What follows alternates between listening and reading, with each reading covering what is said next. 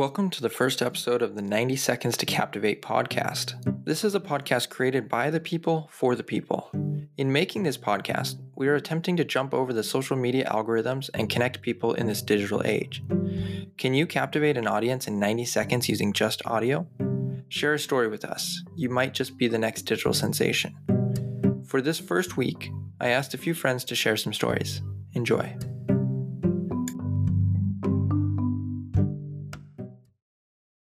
When I was living in China in 2014, going to school studying Chinese, I lived about an hour and a half from my school. One day when I was on my way home from school at one of the transit stations, waiting in line for a bus, someone walked up to me and started touching my beard and touching my hair.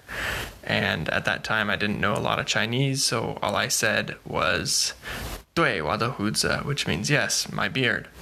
And after that, she moved around the line, started touching people, didn't really know what she wanted. She kind of put her hand in someone's face, and I didn't know what she was doing or what people were saying to her. After a few minutes, the bus came and everyone got on the bus, and so did she.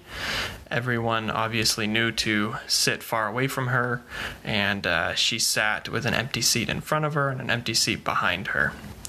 She did try to move to me at one point, and I kept moving around the bus trying to avoid her. Eventually, she left me alone.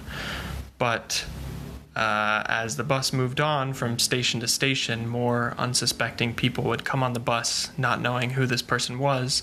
Some sat in front of her with her behind, and she would take her hands and put them over their eyes or pat their heads, their hair, kind of stroke their hair, and people just kept freaking out, and they kept coming in, and no one would warn the next person, and she just kept scaring people. And that was probably one of the weirdest experiences I had in China.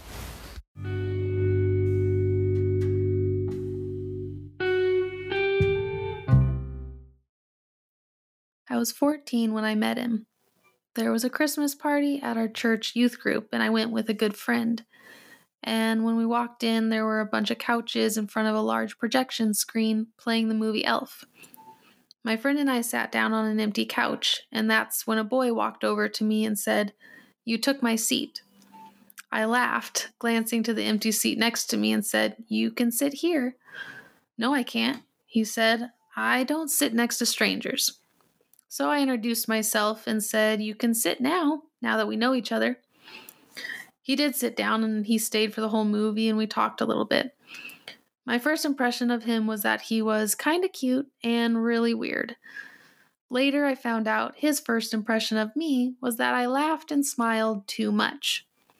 That was the first time I met my husband.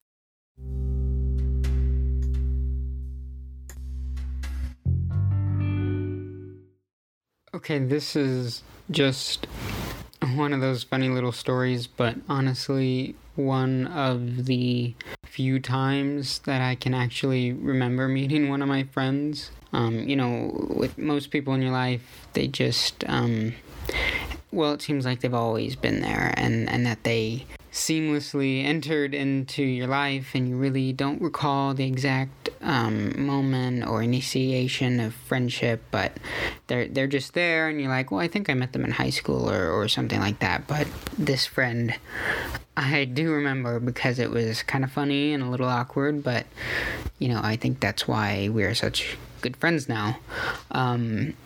It was during high school, and I was at Dillard's with another friend of mine, and we were probably just screwing around or something, but I wasn't paying attention. But then the friend I was with grasped my arm with a lot of excitement and drugged me over and said, "You remember this person, right?"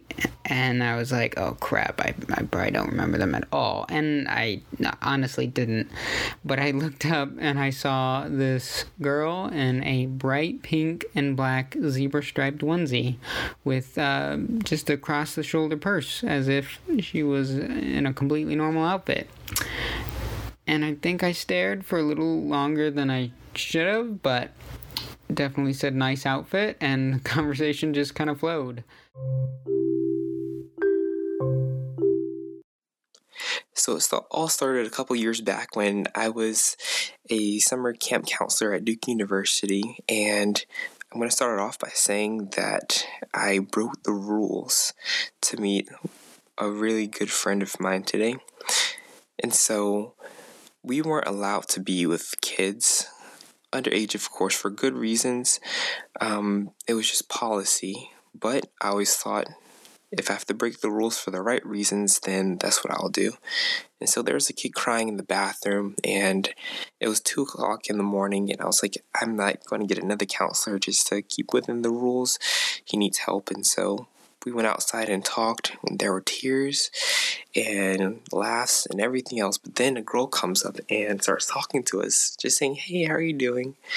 Turns out later that she just likes to meet strangers, but I saw her the next day after meeting her, and we became friends.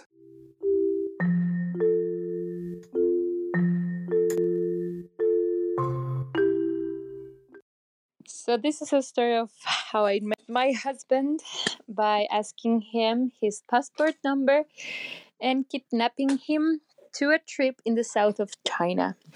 I met my husband for the first time in a bar, and that same night another friend asked me to go to a trip with him in this area in the south of China, and I accepted that night. So the next day I said, why not, to invite Luca too, which is a friend in common.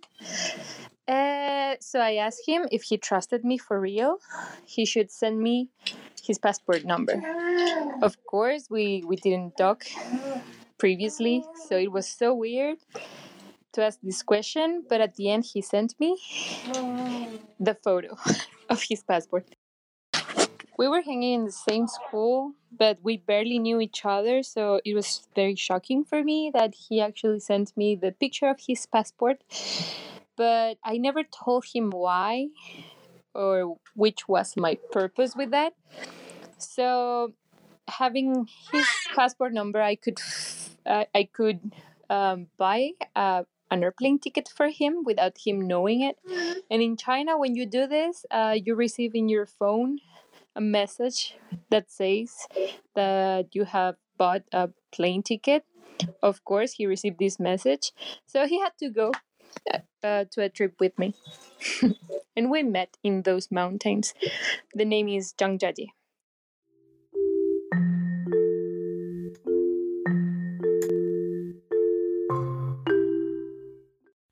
I was doing computer maintenance in a library in rural Arizona. A gentleman sat down next to me in the computer lab area. He said, Black Hawk helicopters. I just kind of ignored him. Then he said, foil tin hats. And I kind of glanced his way, and then he said, CIA. Finally I said, what? He says, yeah, you know what I'm talking about. That was the first time I met that gentleman, but wasn't the last. They told me that he lived out in the desert somewhere and came in to use the library every once in a while.